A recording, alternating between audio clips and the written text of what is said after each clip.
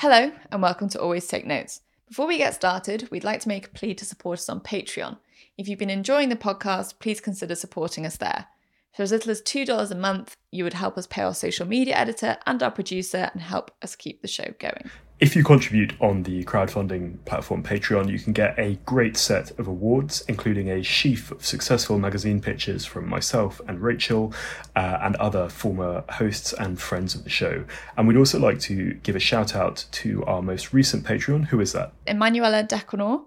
Thank you so much for your contribution. Simon's going to tell everyone a little bit about Emanuela's work. So Emanuela is an aspiring novelist. She's a winner of a Jacaranda Award and a recent graduate of the MA in Creative Writing at Birkbeck. Thanks again, Emanuela.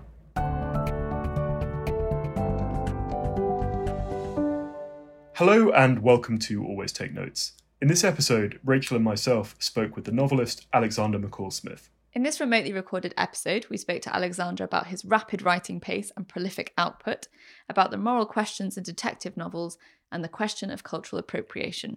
As Rachel said, we recorded this remotely towards the start of lockdown, before we'd really figured out how to do remote recordings technically. So the sound quality is a bit ropey. Apologies for that. The good news is that we've now made some technical improvements, and so for other remotely recorded episodes in the future, the quality should be a great deal better. Welcome, Alexander McCall Smith, to Always Take Notes. I wondered if we could talk about your extraordinary schedule when you're writing. You start at 3 a.m. and write 1,000 words an hour. When did this start and how? It varies a bit, but I'm often, as you say, in the very early hours of the morning. And I find that those hours are really quite productive because there are no disturbances. I think one's mind tends to be quite fresh that stage of the day. I've been doing that for quite a long time. It varies. I mean, there'll be times when I won't get up at those unearthly hours, but it's something which I find works quite well. I do go back to bed. I make sure that I get my statutory 7 hours or whatever it is that we're meant to get each day. So I'll work between, say, 3 or 4 in the morning and, say, 6, 6:30, something like that. And I find that I get a lot done. I'm very conscious of the fact that I'm very, very fortunate in being able to write quite quickly. So I will often, by breakfast, have written a couple of thousand words, which means that the day is then available for other things, because there are always other things that seem to need to be done. I find that I can't really write very well in the afternoon, but I might write further in the morning. So that's my schedule. In the past, it's been, I suppose, a rather busy existence with a lot of touring. I do quite a lot of touring, a lot of book festivals, so many book festivals these days. And that, of course, changed when our life became rather different with the coronavirus. So that's, I think, probably going to have a very major impact, already has had a major impact on the literary festival scene.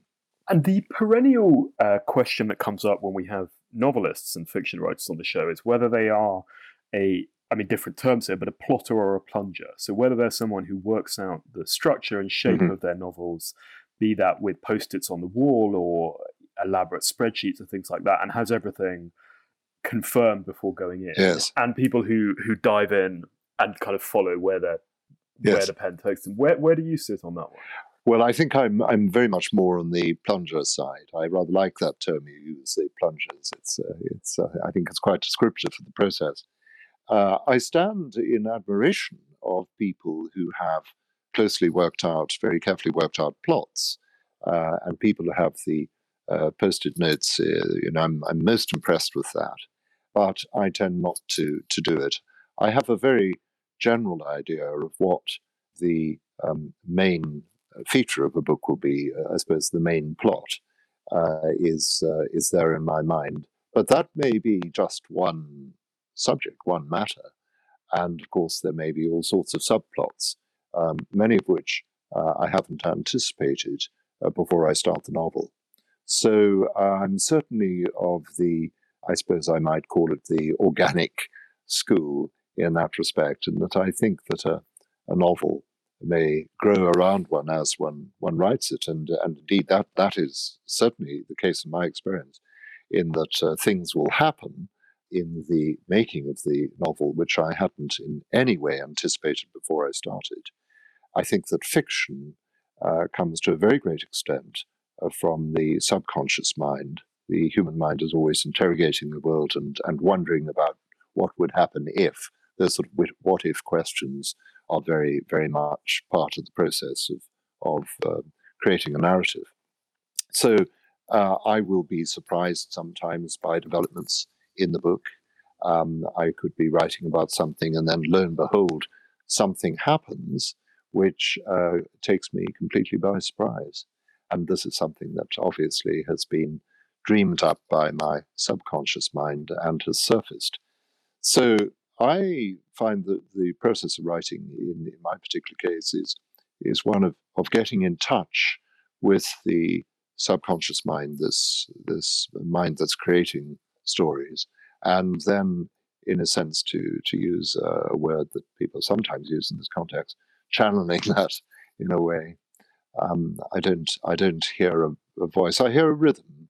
I hear a sort of beat in my mind, and the words just come from that. So I don't really have to sit and think what is going to happen next. It just comes. I read that you wrote the Department of Sensitive Crimes in 5 weeks. What's the longest that you've taken to write a book? There have been books in the past that I've never finished, and so one might talk in terms of a number of years. I suppose of books that I've started and then finished and published, probably 5 or 6 months would be long for me. Usually I think in terms of 3 to 4 months.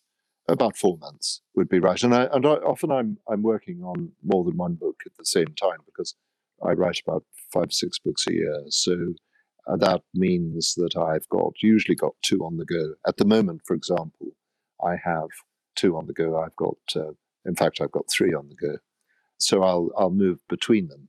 One will be the main responsibility, or obligation, should I put it that way, at a particular time, in that my life consists of deadlines.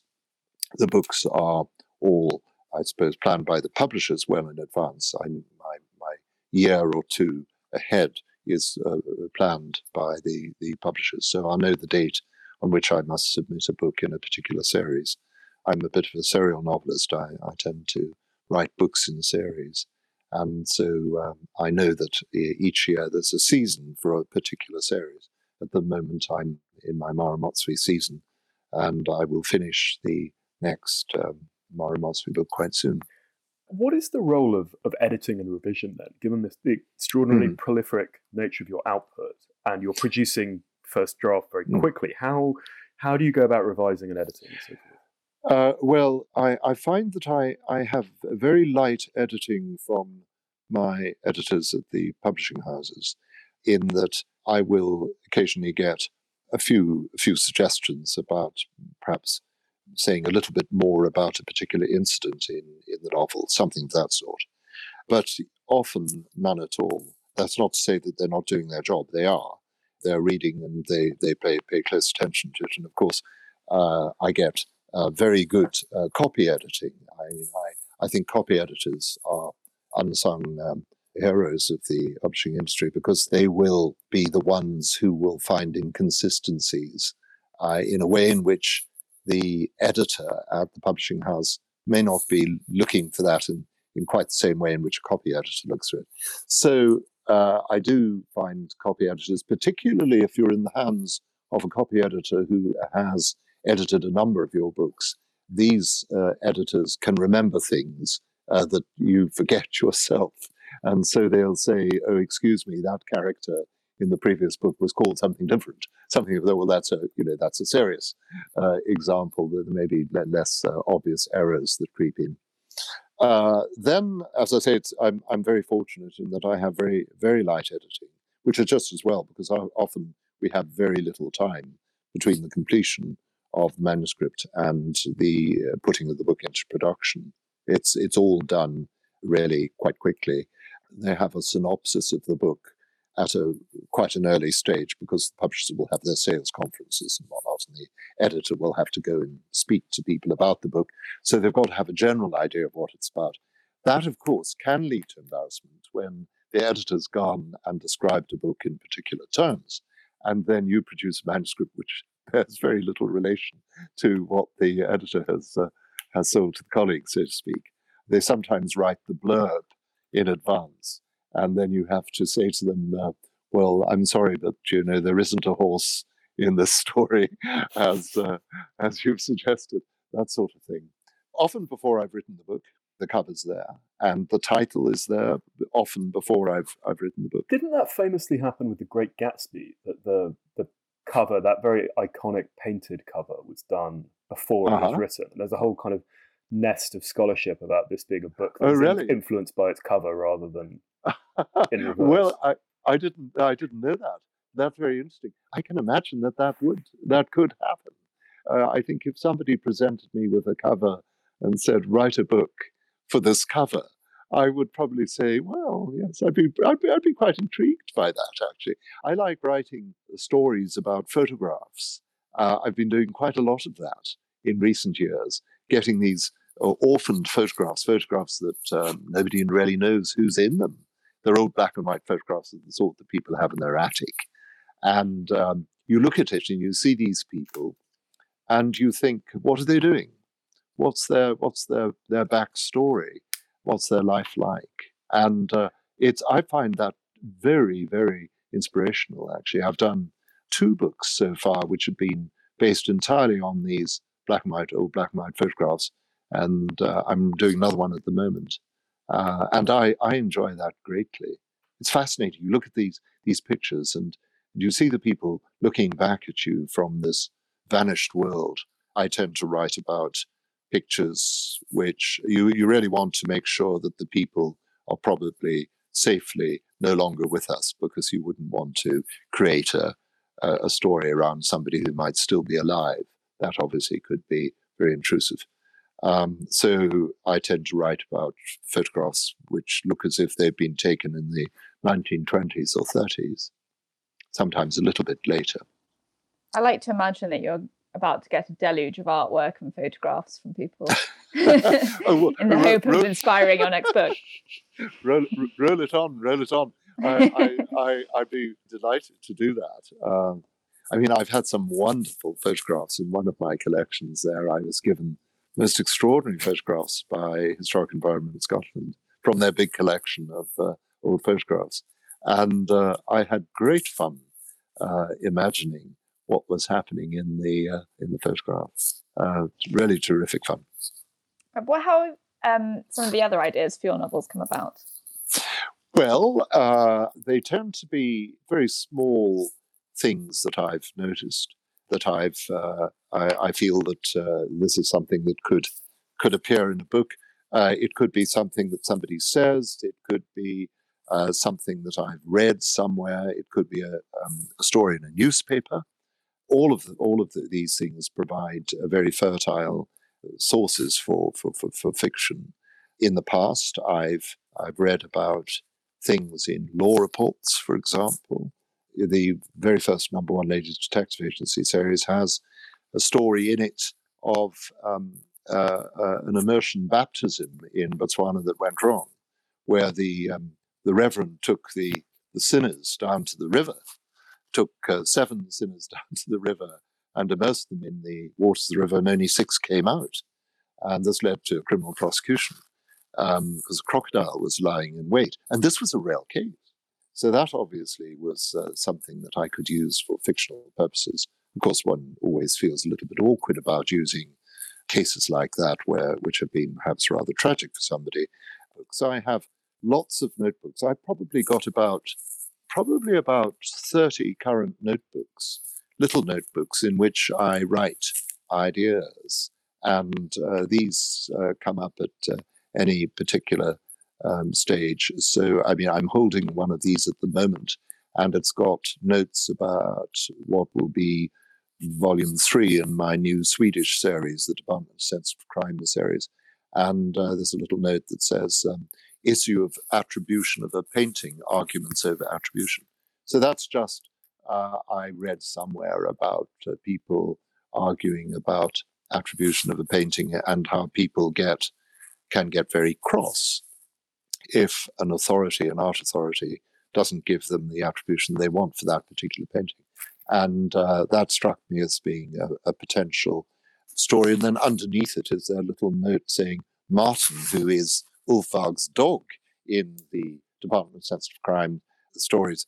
I've got a note to the effect that Martin is going to be, he's a rather sympathetic dog. I like putting dogs into my stories. Martin is the only dog in Sweden who's been taught, he's deaf, but he's been taught to lip read in Swedish.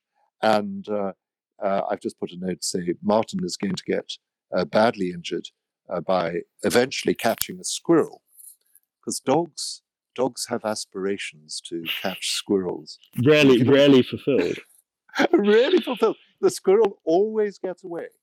But in this particular case, Martin is going to catch the squirrel. But of course, a squirrel will give you a very nasty bite, and so he's going to be badly bitten. And so he'll go back to the vet who appears in one of these. And the vet is treating Martin for depression because Martin has seasonal affective disorder.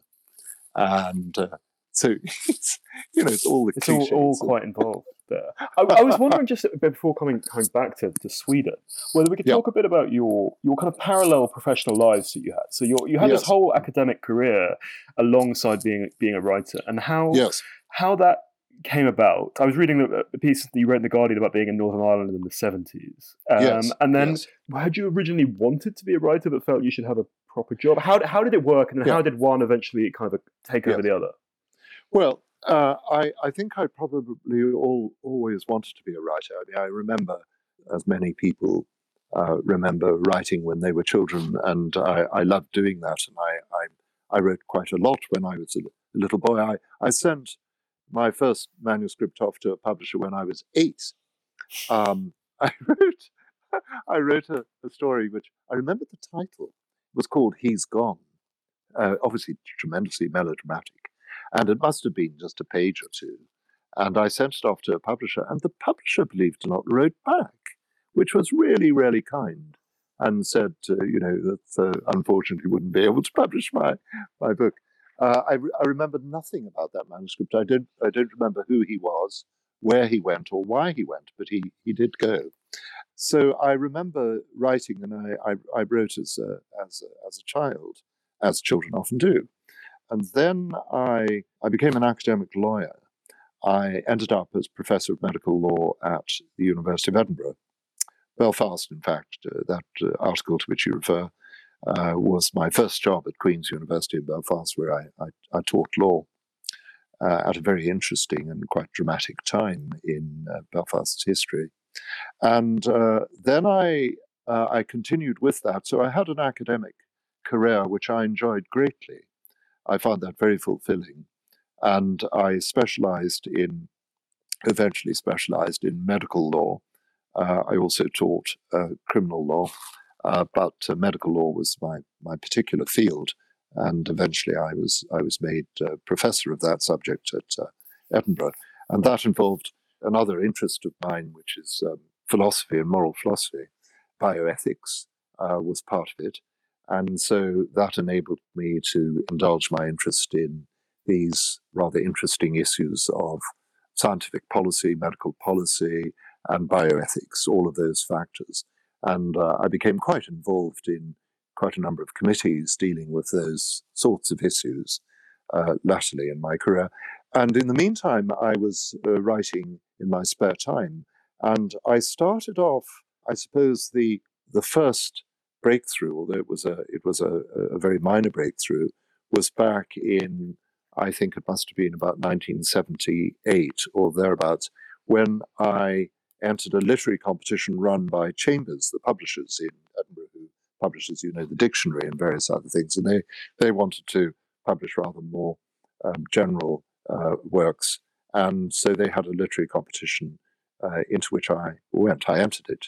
And I entered 2 manuscripts. One was a novel for adults, and the other one was the category of children's books. And I was very fortunate in that I was one of the winners of that, but I won the wrong category as far as I was concerned. I was hoping that my novel would win, but it didn't, and I won the Children's Fiction Prize there. And that led me to an agent in London, a wonderful agent for children's books, the late Gina Pollinger.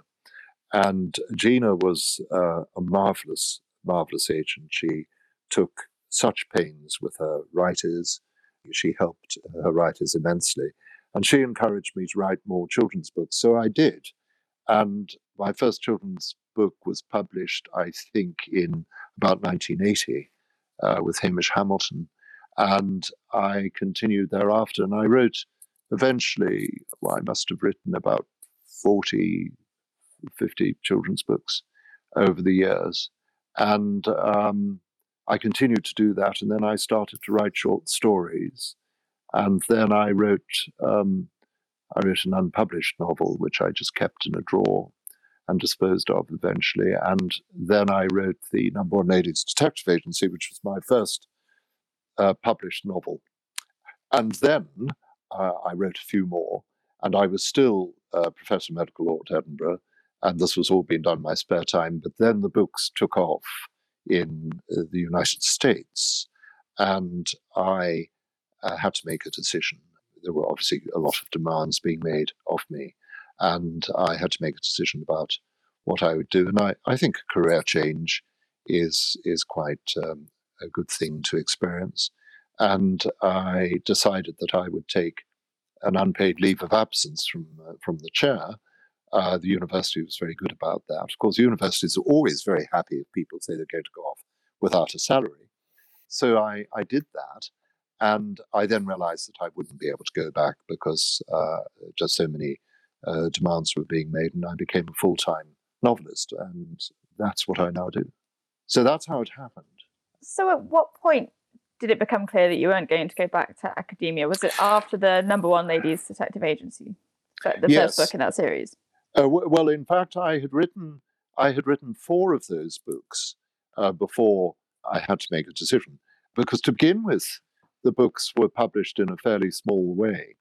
The Number One Ladies Detective Agency had an initial print run with its publisher then. It was a small publisher at that stage in Scotland, initial print run of 1,500 copies. And I had some generous reviews, and they said, well, write a sequel to that. And so I wrote Tears of a Giraffe, which was the second one. And I did, I suppose, a year apart thereafter for the three years thereafter. I wrote one of those books a year all the time while still really in my day job. Then those books were imported into the United States by Columbia University Press, that had an association with the press that owned this press that had published these books. In other words, Edinburgh University Press. And EUP books were distributed in North America by Columbia, which was quite a big university press in New York. And they imported them, put them at the back of their catalogue, and gave them to their reps to pass on to various booksellers mostly in New England. And then nothing much happened. And so they ordered a few copies of these books. They might have ordered, each bookshop might have ordered 5 copies, 3 or 4 copies, something like that. And then they started to be bought by people and passed from hand to hand. So it was what the publishers called organic growth. So they started to reorder, and they put in orders for quite a number of copies. So they might say, send us another 1,000 copies, whatever. And this, of course, caused tremendous surprise back at HQ in Edinburgh with the publishers there who had been talking about very much smaller print runs. And suddenly these large orders came in. They fulfilled them. And then the New York Times did a full-page article about the books, and that was picked up by the Random House group. And they contacted us and said, we'd like to publish these in mainstream editions in the US.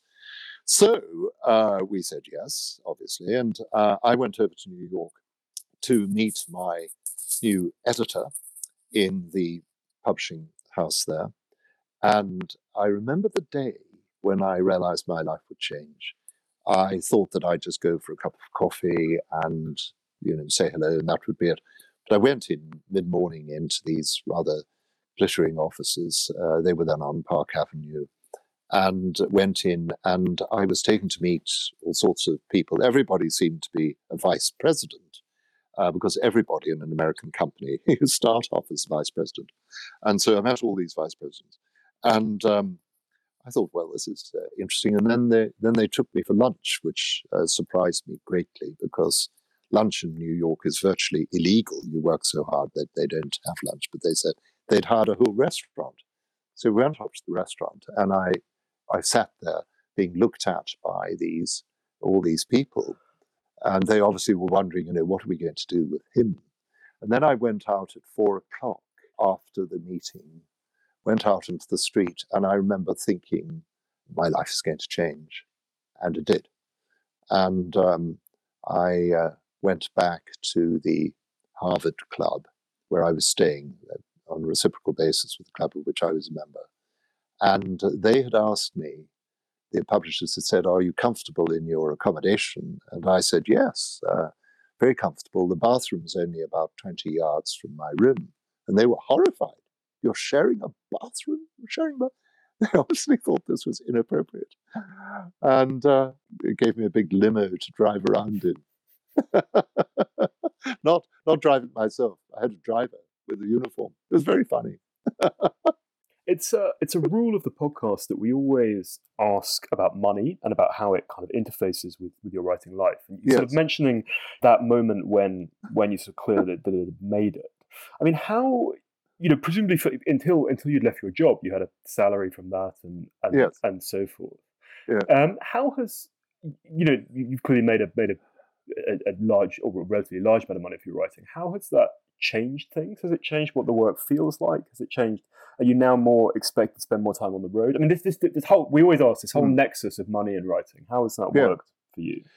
Oh, well, yes. Yeah, I mean, it's a potentially awkward question. It's a potentially embarrassing question, but I think that most authors obviously have a bit of a financial struggle, and most authors have to have another job. Some don't. Some manage to make it without taking on another job. For most of my career, I was in another job, and this happened to me at a later stage. I was immensely fortunate. It happened in a fairly convincing way. I think from my point of view, the big difference and the very positive thing was that it enabled me to write what I wanted to write. So it gave me freedom. And I think that if you ask any writer who's been fortunate enough to be able to survive on royalties, I suspect you'd get that answer. I suspect you must get that answer quite often, that they equiparate it with freedom. And that certainly is the case. So I didn't feel that I had to write what the market wanted, or what I thought the market would want, or what I thought editors might want me to write. And I had immensely supportive publishers who were prepared to let me write what I wanted to do.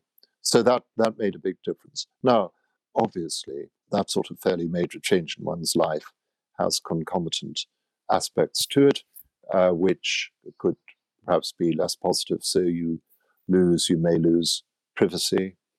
You may lose control of your time. My life for the last almost 20 years has been largely controlled by others who they don't dictate the shape of my existence, but they play a major part in determining what I do. And I'm very grateful to them for that. I'm not complaining about that.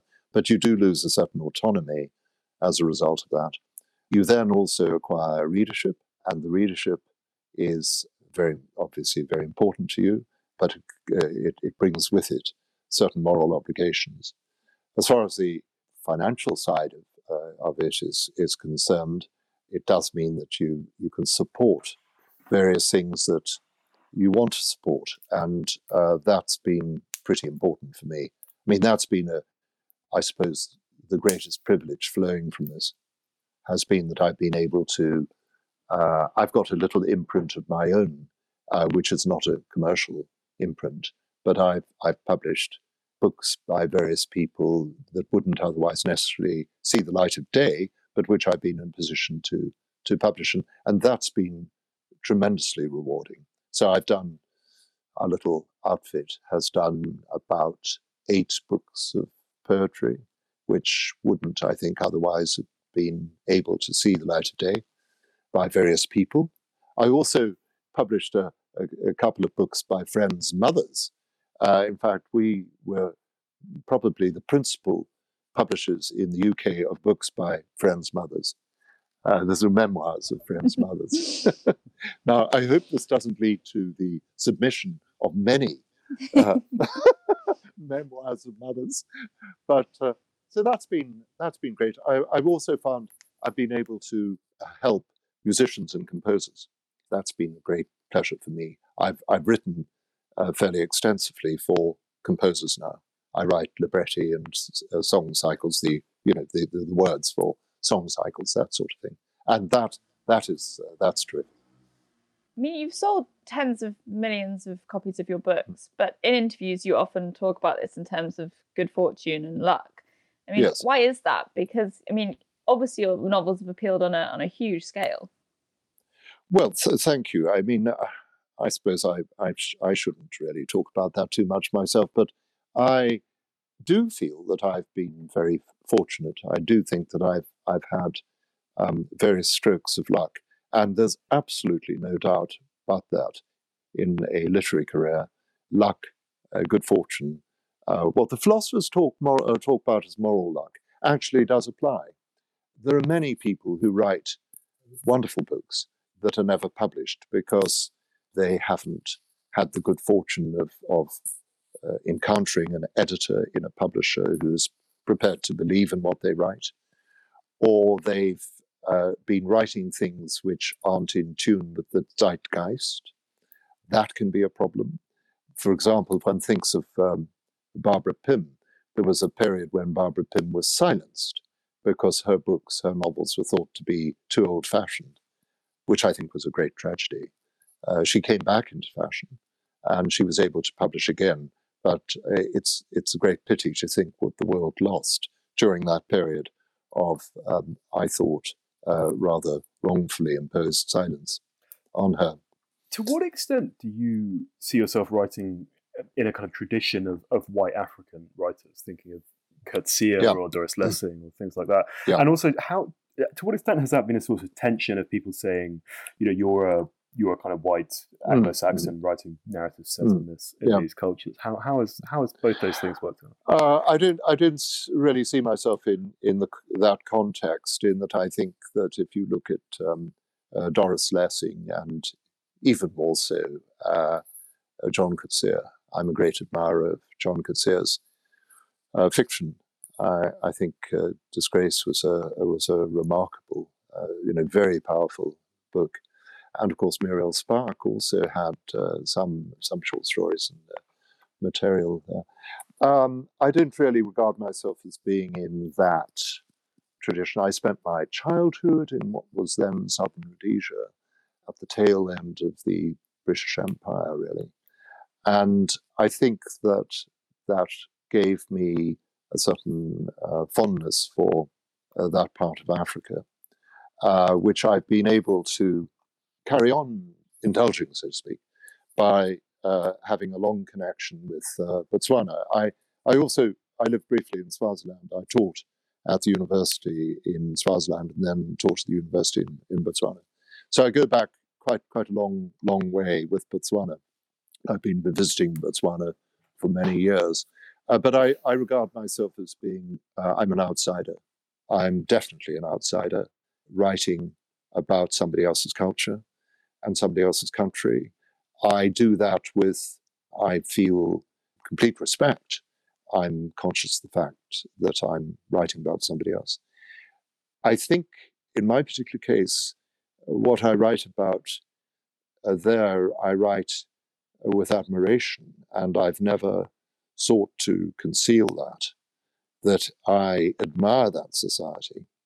I admire that country. It's got a remarkable record, and I admire what they have achieved. I'm not writing critically. And I think it would be there'd be a whole set of different issues if I were writing as a social realist writer, and if I were writing matters about matters political or socioeconomic issues, things of that sort. I'm not doing that. So I'm conscious of the issues surrounding that. I think, though, that an author should be able to write about anything, really. I don't think you should censor authors, that people can write about the world that they happen to see. I think that they need to be careful in that they could get things wrong, and they shouldn't seek to hoodwink the public and say that they're writing from a different perspective from the perspective that they actually have. So I don't really worry too much about that. I mean, my books are set all over the place. Most of my writing is set in Scotland, but I also write quite a few of my recent books. Parts of them have been set in Australia. Australia appeals to my imagination. I'm interested in Australian history. I'm interested in the physical country of Australia. I find that haunting, and really that clicks with me. And now I've got this new series set in Sweden. So we're straying into Scandinavia. Most of it, as I say, is written on the home territory of Scotland. But I feel that if somebody else wants to come along and write about Scotland, as indeed they do, that's absolutely fine. And judge it by what it is. Do you go into books kind of knowing that this is going to turn into a series, or do you start thinking this is going to be a standalone novel and then it turns into something else? And if not, how does that change the writing process? Yes, I think I have started what I have believed at the time to be standalone novels. So I wrote a book called My Italian Bulldozer, which is about a character called Paul Stewart, who's a cookery writer who goes off to Tuscany. I mean, that's another case of my setting things in other cultures. I'm a great Italophile, and I've spent some time in Italy. So that I thought would be a single book, but I rather liked the character, and so he appeared in a sequel, and that does appear to have become a series. I've written two so far, the Paul Stewart series. The second one is called The Second Worst Restaurant in France. It takes him to France, and I think the next one I'm probably going to set in Vancouver, which is a city that I know quite well. So that was an example of a book which became a series. The Ulf Varg set in Sweden, I think I knew at the beginning that would be a series, and I do have a slight tendency to make whatever I write into the beginning of a series. So I've got my Scotland Street series. I'm currently writing volume 14 of that. I've got my Isabel Dalhousie series, and I think I'm on volume 13 or 14. It's just about to be published. I've got the number one latest detective agency series, and so on. So Sweden, I read the novel that we were sent, which I found fascinating. But I was wondering, did you know much about Sweden before going into this? Like, what is do you have a connection with Sweden? Why Sweden, and how is Sweden as well? You put it very politely. I don't know if you remember H.R.F. Keating's Inspector Goethe novels set in Mumbai. Keating wrote those before he'd been to what was then Bombay at all. And he did it on the basis of maps and travel books, guides to Bombay. And the BBC did a wonderful program. They took Harry Keating, who was the crime reviewer of the Times. They took him off to Mumbai and introduced him to a real detective inspector of the Bombay CID. And this chap said, "But your books are absolutely accurate. This is a really very, very clear picture." But he'd never been there. So what I'm saying is that you can write. It's a very risky thing to do because you may commit the most awful and very obvious geographical solecisms. But as far as Sweden is concerned, no, I have been to Sweden. I haven't spent a lot of time in Sweden, but I have visited Sweden on a number of occasions. And I think we all feel that we know Scandinavia now because we've all read so many Scandinavian noir novels, and we've seen so many of their splendid television series. We've all picked up a bit of Danish, a few words. Where one goes to Scandinavia and expects to see the subtitles appearing underneath people as they speak. But these books are light-hearted, so they're taking a lot of the themes of what we think goes into Scandinavian noir. I call them Scandinavian blanc because they don't deal with any serious crimes at all. And so I'm having a bit of fun. And a lot of it is the sort of general idea that we have of Sweden, poking a bit of fun at it, but in a fond way. Critics and fans have said that your work does have a kind of light-hearted tone to it.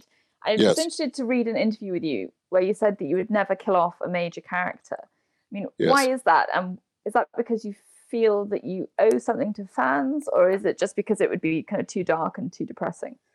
Well, a combination of those, I think. I very freely admit that my writing is at what one might call the affirmative end of the spectrum.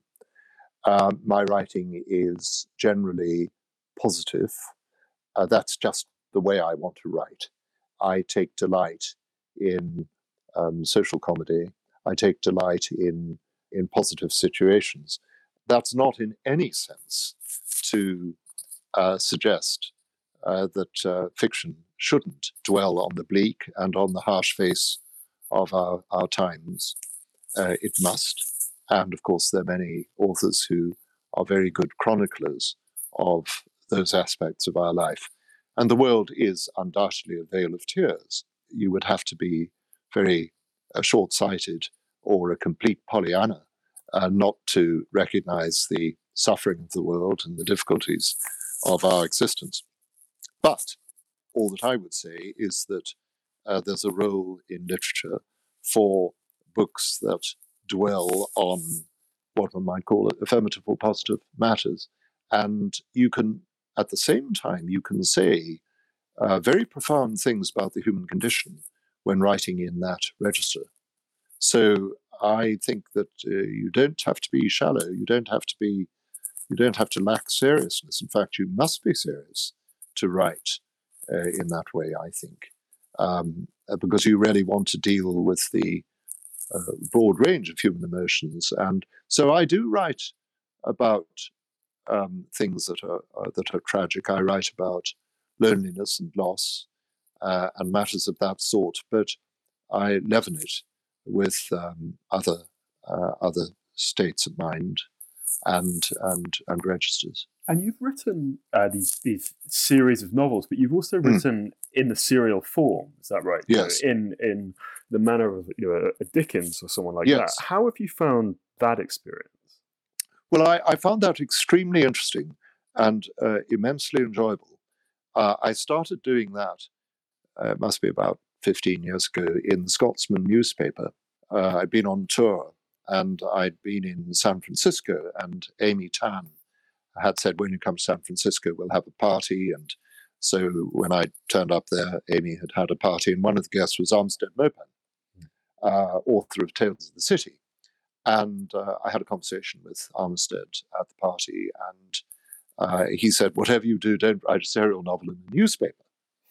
And I returned to Scotland, and I wrote an article for the Herald. The Herald asked me to write about my recent tour, and I did so, and I mentioned this conversation and said, what a pity it is that newspapers don't have serial novels in them anymore. And I was invited to lunch by the then editor of the Scotsman, who said, you're on. We'll publish a serial novel if you write it. And I started to write the Scotland Street novels. And initially I had absolutely no idea what was going to happen in those books. And there we were, faced with the imminent beginning of the novel in the Scotsman, and they advertised it on television and everything. So we were pretty much committed. And I sat down and wrote it. And I really, really enjoyed writing it, and the characters flocked to me, came onto the page. Some of those characters I've become very fond of. In the Scotland Street books, there's a 7-year-old boy. He started off as 6. He was 6 for 8 years, eventually had a 7th birthday, called Bertie, who has a very ambitious, pushy mother. And he's one of my favorite characters, and he indeed is a favorite of my readers all over the world. When I travel in India, for example, my readers there come up and say, "What's going to happen to Bertie?" They follow the fortunes of this little boy in Scotland. So I then found that there was quite a handy formula for such a novel, which is to have 3 or 4 chapters of about 1,200 words each, dealing with a small group of characters with a particular instant or set of instants, and then you modulate into the next group of 3 or 4 chapters dealing with the distinct, and so you weave backwards and forwards. And I enjoy writing in that way, and readers find it very useful to be able to read a short chapter on the bus or on the train or whatever. And they like the continuity and the continuation of the characters, because characters in fiction become friends. You believe in them, and they become part of your social circle. We've all experienced that, and we often, I think, feel regret when we get to the end of a novel, or indeed, I suppose you could say also, say, a television series, where you've come to like the characters, and there's a sense of sadness at the end when you say goodbye to the characters. I tend to keep them going because I would feel regret on losing them. I killed off a couple of characters. I killed off Lard O'Connor in my Scotland Street series. He was a very large Glaswegian gangster, and I had him come over to Edinburgh and have a heart attack in Edinburgh and succumb. And the reason why I did that, I do regret getting rid of him, but I wanted to describe a Glaswegian gangster's funeral, because they have very big funerals with plumed horses and big wreaths spelling out messages. And I just couldn't resist writing about such an event. So Paul Lard had to go. As we kind of come to the end of our conversation, which has flown by, I thought it was interesting that you've mentioned the kind of moral conversation in books. How do you think that conversation has played out in your own novels? I suppose I have had quite a long conversation about the world and how we are to live in it with some of my characters. In some of my books, the central character, has spoken to me, so to speak, has articulated all of that. So, for example, in the No. 1 Ladies Detective Agency, Mara Motswe, who's a person for whom I have such admiration as being this wonderful, intuitive, very intelligent, but kind woman, has, I think, improved me. I've learnt from her.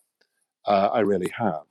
I think exploring the character, I've realized that she has these very considerable depths, and that she represents human kindness. In others, it's been a rather different conversation. My Isabel Dalhousie novels, which are set in Edinburgh, the central character there is Isabel Dalhousie, who's a moral philosopher. She's a professional philosopher. She edits a journal of applied ethics. And obviously her approach to moral issues and the question of how we are to live our lives is rather different. She approaches it from the point of view of formal philosophy. That's been a wonderful conversation for me, because I've been able to get her going on various issues in which I take an interest. And I've explored them through that conversation with her. So I've been very fortunate in my characters. They've all had aspects to them that I feel I've benefited from. I feel I've benefited from knowing them, getting to know them. Ulf Varg, my Swedish character, Ulf is being fleshed out, and I feel that I've learned something from him. Several of my books have dogs as characters. There's Cyril in the Scotland Street books, the only dog in Scotland with a gold tooth. And Cyril actually has a moral life. He's tempted to bite people's ankles, and that for him is his great struggle. Well, I think that seems a very adroit place for us to draw this to a close. So, Alexander, thank you so much for taking the time and being such a fascinating and candid guest. We appreciate you also doing this via remotely, which is never our preferred way to do it. And wishing you all the very best with your projects and your incredibly prolific output. Well, thank you so much. I've enjoyed our conversation greatly. Thank you very much indeed.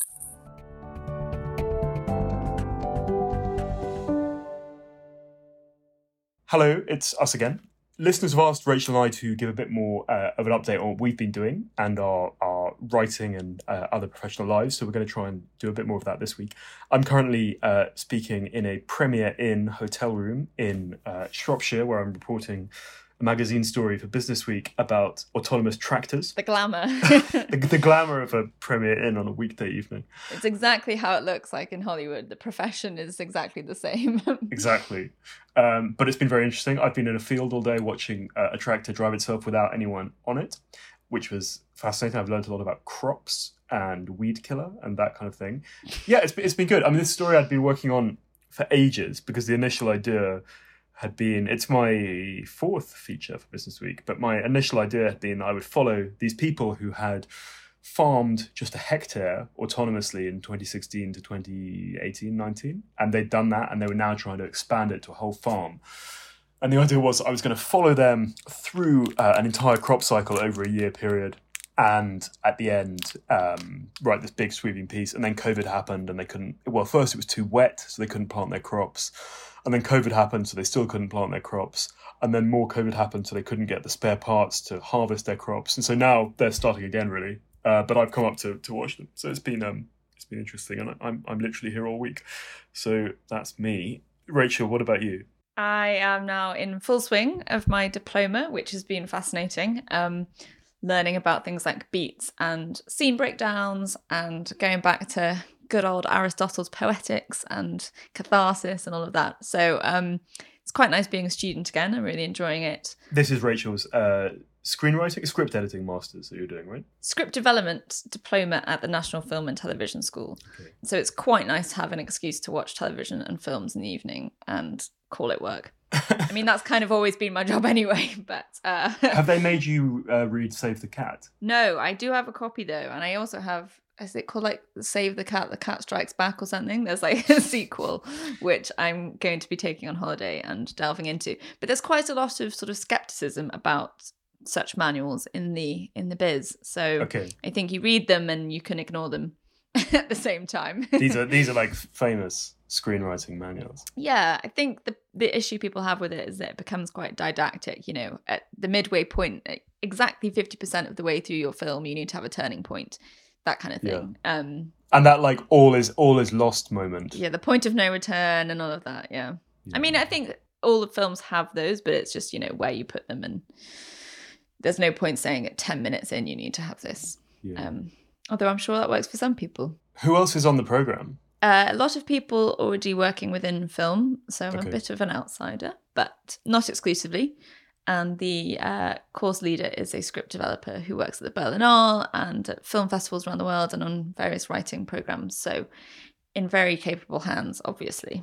And is your home office up and functioning? It is not.